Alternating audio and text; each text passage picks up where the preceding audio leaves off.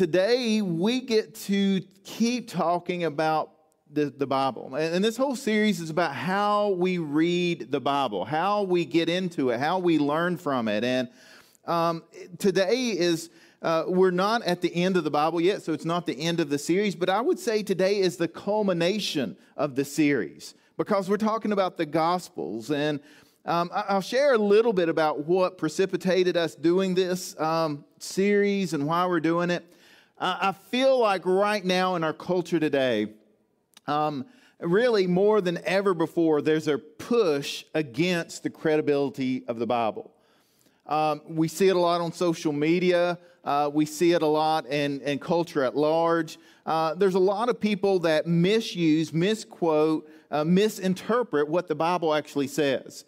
And it really means that for us as Christians, we need to really know what we believe. We need to know how to read the Bible. We need to know what it means to jump in and be able to read what we see in the Bible and know how to understand it and interpret it and apply it. And so that's so important. Just this week on social media, I saw a post by, he's a Christian comedian guy that used to be popular back 10, 15 years ago. And he was posting about his deconstruction journey. And pretty much he said, hey, you can't really even believe what the Bible says. And he said the books, the Gospels weren't written by who they said they were. And the miracles were added in hundreds of years later. And they didn't really happen. And he said, scholars, you almost unanimously agree on this. And I'm thinking, what scholars are you reading? Because they're different from the ones I'm learning from. They're different from the Bible I read. And he's stating this as fact. And this is getting shared and commented on, and everybody's like, yeah, that's the same reason I walked away from my faith. And it reminded me, and this is not new, right? And I've told this story before, but when I was in college, I took a religion class, a New Testament class, New Testament survey. And first day of class, over 100 students in the class, the professor gets up, and he was an Episcopal priest, and he's like, I just want you to know right off the bat, right, that everything you've learned in church, everything your parents has taught you is wrong. You really can't trust the Bible. The miracles didn't happen. They weren't written by who they said they were. And we really, this was a lot of kind of fairy tale information that's kind of been built up. And I'm going to help you understand how to really read your Bible for the history and literature aspect. And I'm sitting there looking around at this class, hundreds of people going, yeah, I agree. And just soaking it all in. And it's, it just breaks my heart to see that. And I want you to know, that was 20-some years ago. It's still happening today, and even more so. That's why we've got to know what the Bible says, and we've got to understand it, and we've got to understand we can trust it. And so I'm hoping that class, what it did for me, it did the exact opposite of what the professor wanted.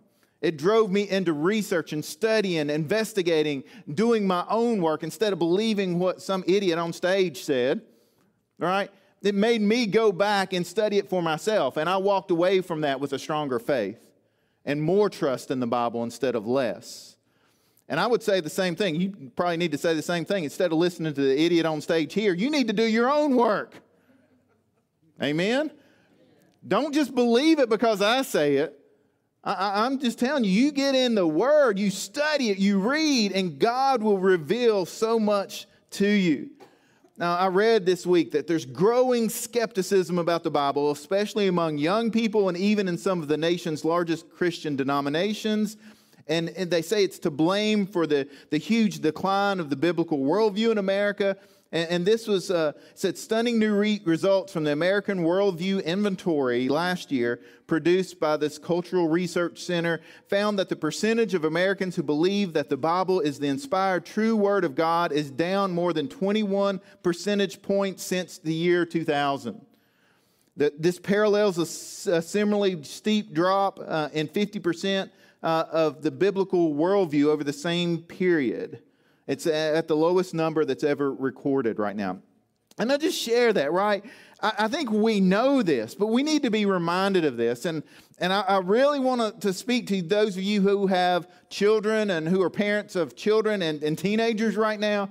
This is the world your kids are growing up in. You have a responsibility to ground them in their faith, to give them the resources that they need so when they're hit by all these competing worldviews, they know they're not surprised by it. They know where to turn. They know what they believe and why they believe it. And so, again, I just share all that because that's a huge part of why we're doing this series. We want to help you with that. David Platt said this. He said, the Bible contains 66 books written by over 40 different authors in 3 different languages over the course of 1,500 years. And together, they paint a picture of one story that revolves around God creating men and women, us sinning against God, and God making a way for the restoration of all things by His grace through the death and the resurrection of Jesus Christ. In other words, they all paint a consistent and a clear picture of the gospel of Jesus Christ. That's 40 authors over the course of 1,500 years. And he said this, and I agree with this completely. He said, if I took 40 people right now and asked them to write down their views on God, what's wrong in the world, and how it can be made right, there's no way I could get them to agree. Would you? I mean, that makes sense, right? That's not going to happen. And yet, that's at the same time in history with the same language that we have now. We base our knowledge of world history on writings where we have a handful of manuscripts, right? Sometimes a few hundred. But we have over 5,000 full or partial manuscripts of the Greek New Testament. And more manuscripts are found every year, none of which have ever resulted in a major revision. There's just a few and extremely minor variations that don't affect the theme or the theology of the Bible. And it makes the Bible by far the most reliably attested writing in history. He goes on to say over and over again, the Bible has been proven historically, geographically, and archaeologically accurate.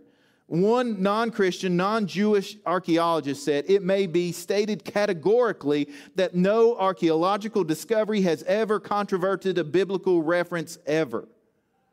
I mean, there's just so much evidence, both inside the Bible, both outside the Bible, outside of Christianity, that points back and shows us that we can trust what we have.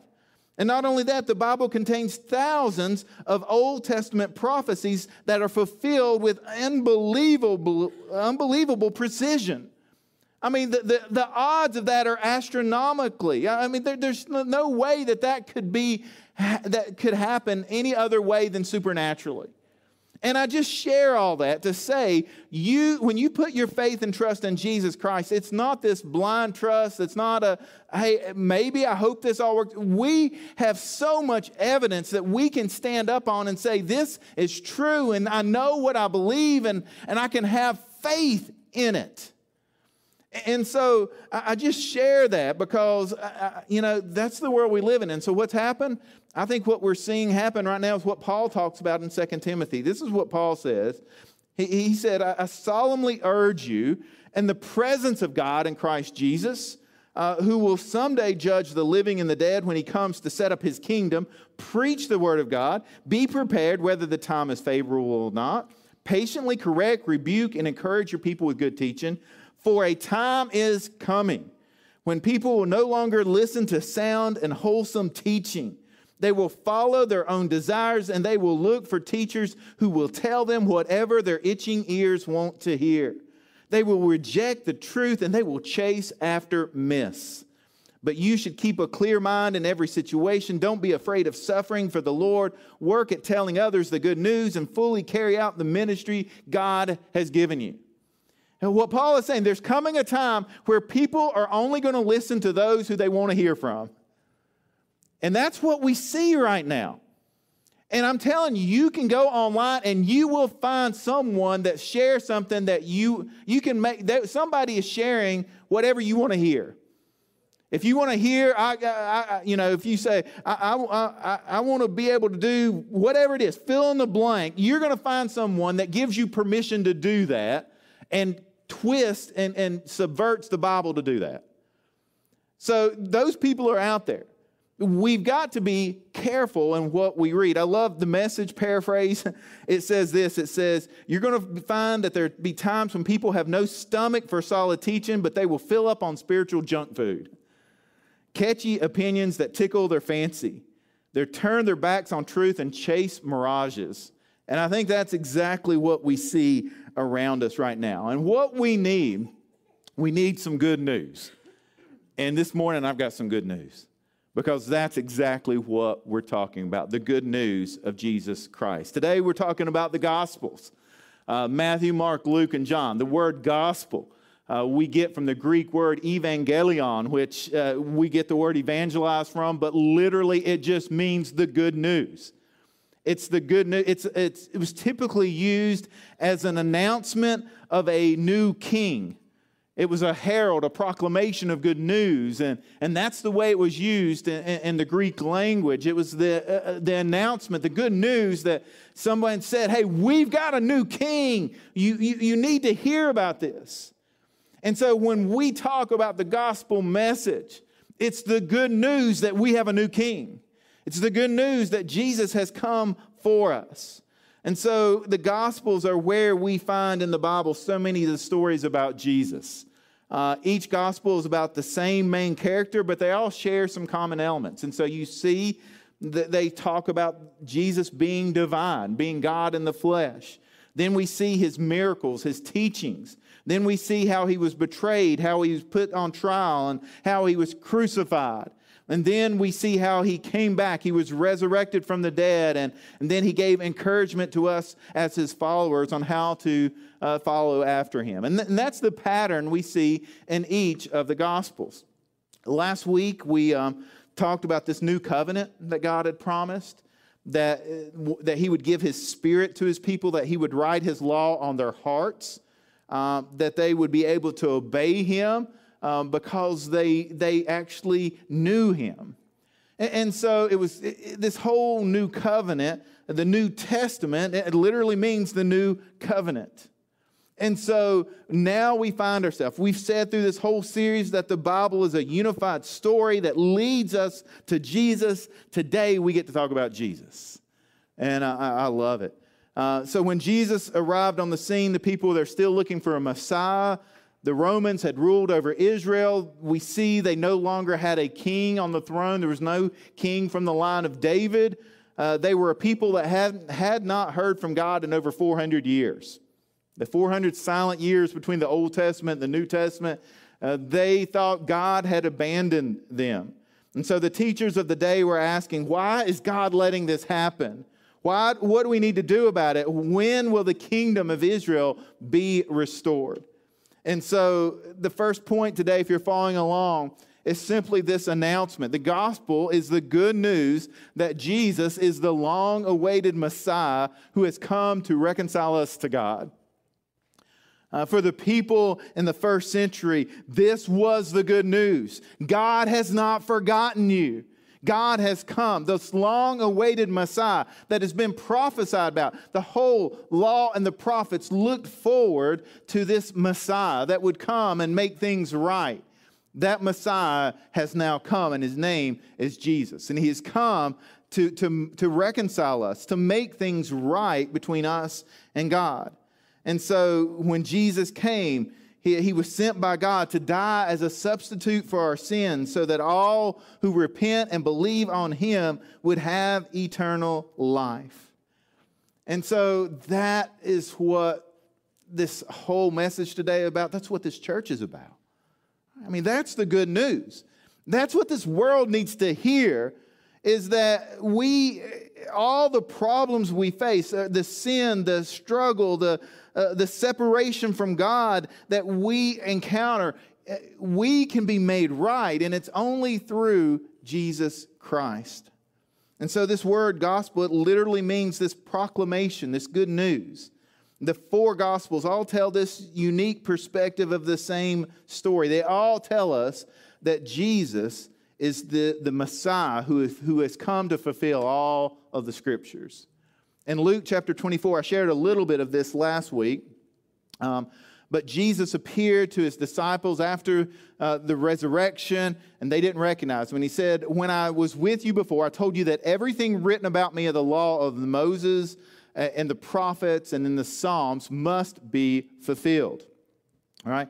He opened up their minds to understand the scriptures, and he said, yes, it was written long ago that the Messiah would suffer and die and rise from the dead on the third day. It was also written that this message would be proclaimed in the authority of his name to all the nations, beginning in Jerusalem, that there's forgiveness of sins for all who repent. You are witnesses of all these things. And so what we see here, he's just saying everything that's happened in the Old Testament pointed forward toward the coming of the Messiah. And that's me. This is what you've seen. This is what you've experienced. And you've seen that people can find forgiveness of their sins when they repent. This is the gospel message. This is the good news. This is what our world so desperately needs to hear today. But you also see how Jesus is instructing his disciples and instructing us that really we need to read the New Testament in light of the Old Testament. It's not that we throw out the Old Testament now that Jesus has come and say, oh, well, we just need to read the Gospels and Paul's letters. And no, it's like we have to understand how Jesus is the fulfillment of all these promises, all these prophecies. It's interesting. If you got this brand new novel that you wanted to read, you would be crazy to flip it open right in the middle of the book and start reading. All right? Because you wouldn't know the characters. You wouldn't know the storyline. You wouldn't understand or how you got to where you are. And the same thing is true in our Bible. When we flip it open to the last third of it, right, the New Testament, and expect to know everything and understand everything without seeing the whole storyline, we miss so much. And I'm just amazed. The longer I've studied and read the Bible, the more I continue to learn, the more I'm continued to be amazed at how, and the four Gospels, Matthew, Mark, and Luke, and John, how they continually go back to the Old Testament and pull nuggets, pull phrases, pull themes, pull ideas from all over the Old Testament. Things that, sometimes your Bible has these little footnotes and says this refers back to Isaiah, or it refers back to Jeremiah, or it refers back to Genesis. And you see these little, and that's helpful to see all these footnotes, but there's so much beyond that we don't even pick up until you really start studying. You can see, oh, this phrase came from this place, and this phrase came, this theme came. There's so much there. It's miraculous. It's supernatural. There's no way that this could have been done on their own human ability. And these guys were uneducated fishermen, and yet they wrote one of the deepest, fishermen, tax collectors. These guys wrote some of the deepest thoughts that have ever been written. It's incredible. And so the main story of the Bible is that God sent his son Jesus to do what Adam and Israel and we ourselves have failed to do and cannot do, and that is to honor God and follow him and obey him completely. John 5:46 says, if you really believe Moses, you would believe me because he wrote about me. He's just telling them over and over again, right? Everything in this Old Testament is about the Messiah. In Matthew chapter 5 is one of the another place he talks about this. He says, don't misunderstand why I've come. I did not come to abolish the law of Moses or the writings of the prophets. No, I came to accomplish their purpose. I tell you the truth, until heaven and earth disappear, not even the smallest detail of God's law will disappear until its purpose is achieved. So if you ignore the least commandment and teach others to do the same, you will be called the least in the kingdom of heaven. But anyone who obeys God's law and teaches them will be called great in the kingdom of heaven. But I warn you, unless your righteousness is better than the righteousness of the teachers of the religious law and the Pharisees, you will never enter the kingdom of heaven. And so here is one of those phrases that Jesus throws out that confused everybody that was listening. Like, wait a minute, The teachers of the law, the Pharisees, they're the most righteous people out there. And you're saying we have to be better than them in order to enter the kingdom of heaven? And Jesus is like, yep. Why? Because the new covenant. We're not going by obedience to the written law. Now it's, have we really put our faith, our trust in the Messiah who saves us? Because our salvation, our entrance into eternity is not based on what we do. It's based on what He has done for us. And so I love that this passage is really the bridge that connects the Old Testament to the New Testament. And so rather than rejecting the law, what Christ does, He says, we can only meet the standard of righteousness one way, and that's through faith. And so that kind of brings me to my next point. There's one gospel, but it's shared through 4 different perspectives. We don't have the gospels, we have the gospel. But it's shared through the perspective of Matthew, Mark, Luke, and John. And so each gospel was written under the inspiration of the Holy Spirit by a gifted person who had particular readers in mind, who had a firsthand experience with Jesus. And so throughout this series, I've been showing some videos from the Bible Project. There's another one this morning that I wanted to show. It kind of gives you a break from having to listen to me on Sunday mornings a little bit. And so let's watch this video and then I'll kind of explain it. So there are 4 books in the Bible that are ancient biographies of Jesus. The Gospel according to Matthew, Mark, Luke, and John. And while individual stories about Jesus and His teachings are familiar to many people, these books have way more to offer if we read them from beginning to end and see how they connect Jesus' story into the overall biblical storyline. So let's talk about how to read the gospel. First of all, this word gospel, what does it mean? Well, it means good news. Which raises the question, good news about what? Well, in Mark's gospel, Jesus enters the story announcing that the time is fulfilled. God's kingdom has come near, so turn around and trust this good news. So the good news is about God's kingdom arriving. But what does that mean? Well, it's Jesus' way of summarizing the whole biblical story that leads up to Himself. The whole story. Okay, give me the short version. Well, the story begins with God creating a good world and then appointing humanity as His representatives to rule it.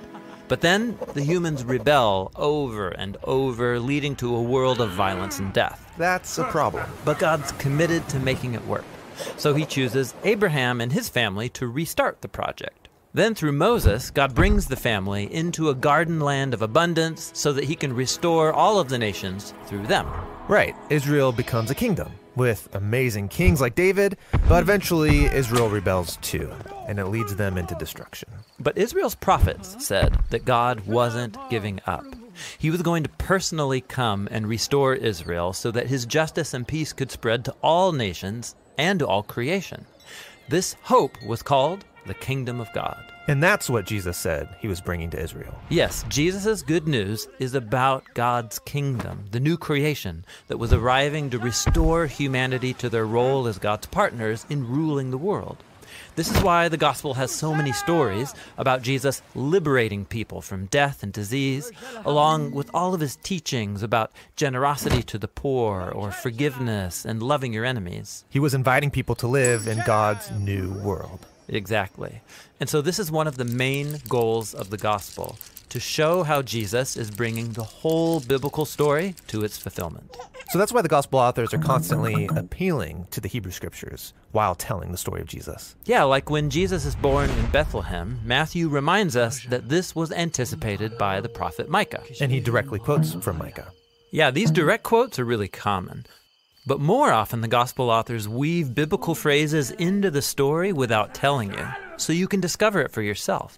Like when Jesus is baptized and God announces from the skies, "You are my son, my beloved. With you I am well pleased." Now, if you do some digging, you'll find that God's statement blends together phrases from 3 biblical texts to identify Jesus as the royal son of David, the seed of Abraham, and the servant who's going to suffer for the sins of His people. Whoa. that is subtle. Yes, and the gospel accounts do this on every page. Every book is constantly showing how all of the biblical stories about Abraham or Moses and David and all the prophets, all of it points forward to Jesus. Now, why are there 4 different accounts? Wouldn't one be enough? Well, the diversity is on purpose. Each of the 4 gospel authors has shaped and arranged their stories about Jesus differently, so they can emphasize different things about him. Matthew presents Jesus as a greater Moses, and so he's grouped Jesus' teachings into 5 large blocks, just like the 5 books of the Torah. Luke highlights how Jesus is God's royal servant from the book of Isaiah, who brings God's light to the nations. Mark presents Jesus as a new start for humanity, bringing the mystery of God's new creation crashing into the present. And John focuses on Jesus' claim to be Yahweh, the God of Israel, become human, to do for us what we could never do for ourselves. Those are really different from each other, but they all tell the same basic story. A man from the region of Galilee teaching this good news, but who's ultimately crucified as a criminal. Yes, all 4 books of the gospel are showing how the arrival of God's kingdom through Jesus led him up to the cross, where he was enthroned as the king of God's new world. He's given a robe, a crown, and a scepter. Right. And as Jesus suffers the consequences of humanity's rebellion, he's showing that the power of God's kingdom comes through his love and self-sacrifice. And when he's raised from the dead, we're watching the dawn of the new creation. So, the gospel authors don't just want their readers to know about the good news of God's kingdom. They want them to become a part of it. Yes, the gospel is designed to persuade us to trust and follow Jesus so that we can participate in the new creation that he began.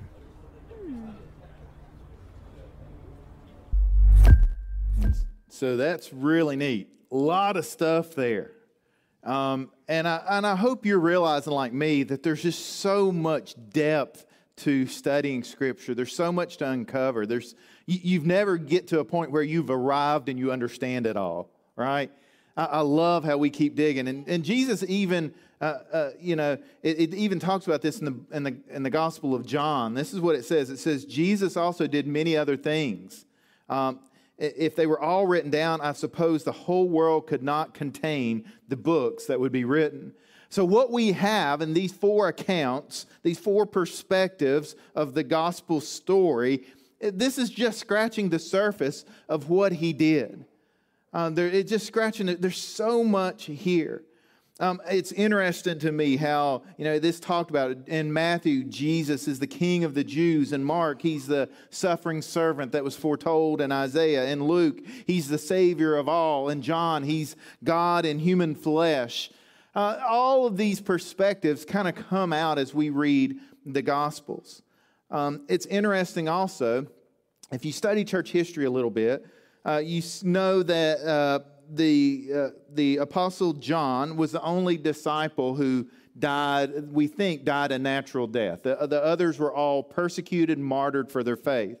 John was exiled to the island of Patmos, and we think he died after the year 98. So he lived a long life and died right around 100 AD. What's interesting is he taught a guy named Polycarp. And so that was kind of a disciple of John. He spent a lot of time. Polycarp, he was right there with John. They were talking about what John experienced with the disciples. And then in the year 130, a guy named Irenaeus was born. I'll give you a little church history here. It's not too boring, I promise. So you see John to Polycarp to Irenaeus. What's interesting about Irenaeus is he wrote a lot, and we have a lot of his writings. So he was born in like 130. So we have here, within 100 years of the life of Jesus, we have all of these writings outside of the Bible that talk about the disciples. And this is what Irenaeus said. He said, Matthew also issued a written gospel among the Hebrews in their own dialect. Mark, who was the disciple and interpreter of Peter, also handed down to us in writing what was being preached by Peter. And so he's telling us, okay, where did Mark get his materials? He was with Peter. And then Luke, also the companion of Paul, recorded in a book the gospel preached by him. Afterwards, John, the disciple of the Lord, who also had leaned upon his breast, himself published a gospel during his residence at Ephesus in Asia. And so here, within 100 years and we can trace the lineage, right, from John to Polycarp to Irenaeus, we have the historical documentation of where these books came from. So when some scholar says, well, these books weren't even written by who they said they were, and they came hundreds of years later, I say that's crazy when we have the account right here and we can trace it. We can trace everything that happened. So I just share that just to tell you, and especially our young people, just because it's on the internet doesn't mean you have to believe it. Amen? This applies to a whole lot more than just things about the Bible. We can talk about politics, we can talk about the news, we can talk about anything you want to. If it's on the internet doesn't mean it's true. And so just because a college professor says it doesn't mean it's true. Do the work, dig into it, and find out for yourself. And so, again, in Scripture, we see the Gospel of Matthew. Why do we have 4 Gospels? It was written to the Jews. And he was saying, okay, all of this Hebrew Scripture, Jesus is the Messiah you have been looking for. Now, that's what Matthew was doing. The Gospel of Mark, he was writing to the Romans, and he was saying Jesus is the suffering servant of God, straight from the book of Isaiah that we've all been looking for. And it's short and it's fast-paced, and he's just giving us the details we need because it was written for a wide audience, and he didn't have to prove all of the Jewish theology in it. The Gospel of Luke, it was, again, the audience was the Greeks. It was written by a non-Jewish person to non-Jewish people. And so Luke, he's the physician, so he talks about the miracles. He talks about the Son of Man who came to save and minister to all the people. The Gospel of John, it was written to the Greek world as well, and just telling them Jesus is fully God. He's fully divine, and he came in the flesh. And John kind of goes all the way back to the creation story in Genesis, right? That's why when John opens up, and in the beginning was the Word was made flesh and dwelt among us all, he's going back to the creation narrative right at the beginning of the story. 4 different accounts, all needed, all necessary, and they're all sharing with us, right, what we need to know about Jesus. If you kind of want to get a feeling for each gospel, read the beginning and read the end, and look for who they're writing to. Look for the audience. Look for clues that kind of tell us about the theme of the Bible. So that's kind of all that stuff. That's, man, I could go on, and you could tell I can get excited about this stuff, all right? This is awesome when you get into it. I want to just give you some tips on how to read the gospel to close out today. And I'll go through these pretty quickly. The first one, how to read the gospels, look for instructions on living in the kingdom of God. The kingdom of God is announced. The kingdom has come. And if there is a kingdom, there is a king. And if there is a king, there are citizens of the kingdom. And so that means we have to understand how to live in that kingdom of God. When we say Jesus is our Lord, what we're saying is we're under his rule. We're under his reign. He is the king of our life. And so we have to understand that. So the gospel tells us this new kingdom has been established. And so it's the announcement of this new king. We have stories like in Matthew chapter 5, the Beatitudes, the introduction to the Sermon on the Mount, where the whole Sermon on the Mount is instructions on how to live in the kingdom of God. It's an upside-down kingdom. The things that we thought mattered really aren't that important. Blessed are the poor in spirit. Blessed are the weak, right? All these things that we think were important get flipped upside down. You have heard it said, as he goes on in the Sermon on the Mount, you have heard it said that that murder is wrong. Well, I'll tell you, when you hate your brother, you're committing murder in your heart. You've heard it said that that adultery is wrong. I'll tell you, when you look at a woman lustfully, you've committed adultery in your heart. He's given us instructions for living in the kingdom of God. And in Mark, we see the same thing. The good news is the announcement of the ministry of Jesus. In Mark 1, it says, after John was arrested, Jesus went into Galilee where he preached God's good news. And again, anytime you see in this translation good news, it's the word gospel. The time promised by God has come at last, he announced. The kingdom of God is near. Repent of your sins and believe the good news. This is the message we see over and over again. The kingdom of God is at hand. The kingdom of God has come. Repent. Turn from your sins. Turn to God and believe the gospel. That's the message that our world needs today. And so when we read through this, we see all this kingdom language.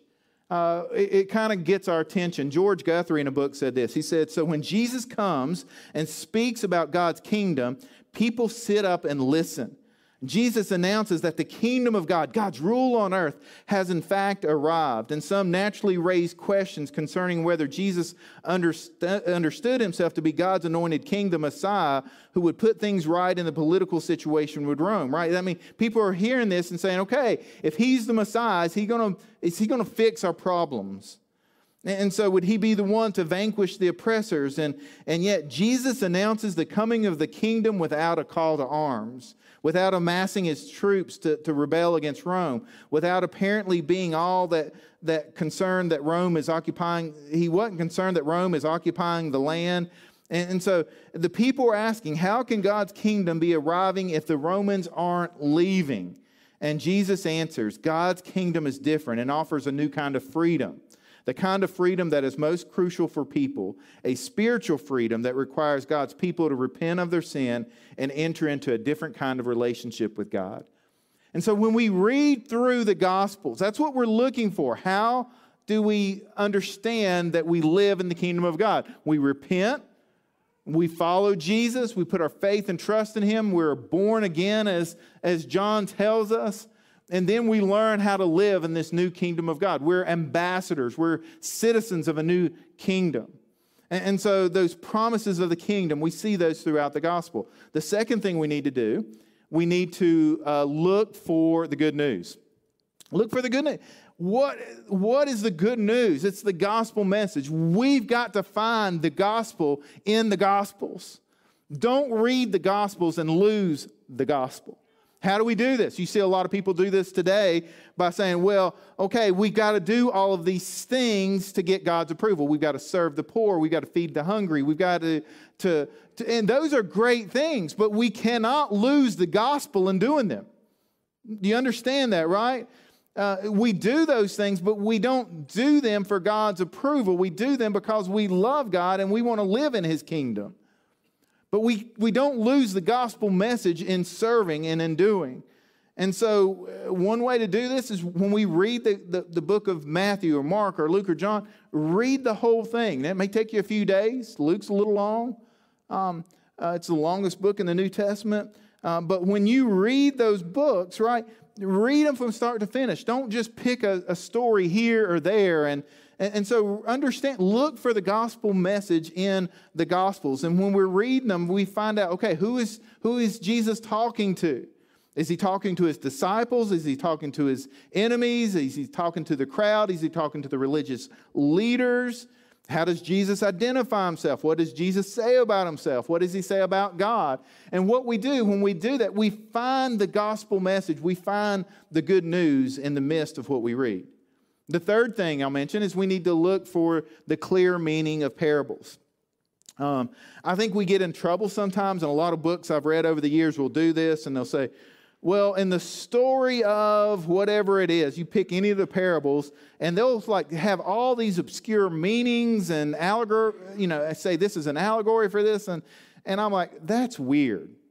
There's a lot of weird stuff out there, right? When you read a parable, it's pretty clear. It's about God, right? And it's about us in relationship to God.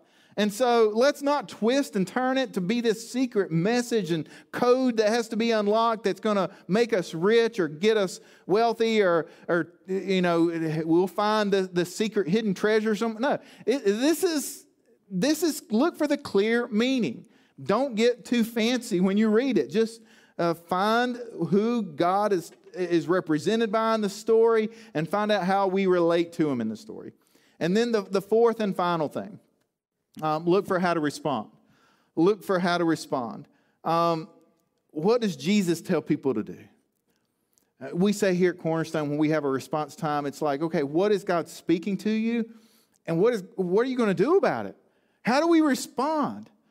And I just want to keep pushing you in that direction. As you read Scripture, you read it and say, okay, God, what do I do as a result of what I've just read? How do I change the way I live in light of the gospel truth that I've read? And so the Gospels, all of this, what they do, they're meant to showcase the life and the ministry of Jesus and show us why he came. John 3 says this. It says, "For this is how God loved the world. He gave his one and his only Son, so that everyone who believes in him will not perish but have eternal life. God sent his Son into the world not to judge the world, but to save the world through him. There is no judgment against anyone who believes in him, but anyone who does not believe in him has already been judged for not believing in God's one and only Son." The truth is, you either believe in Jesus or you reject Jesus. There's no middle ground here.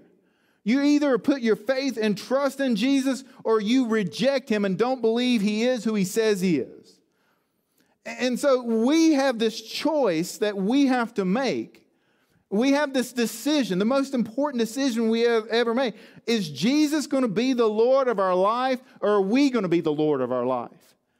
That's the message of the Gospels. That's the message that our world needs to hear. Now, it's getting more and more challenging to share that because people don't want to hear it, but it doesn't mean we shy away and we quit telling it. We're required to be faithful with the truth that we have. And so I just want to challenge you this morning.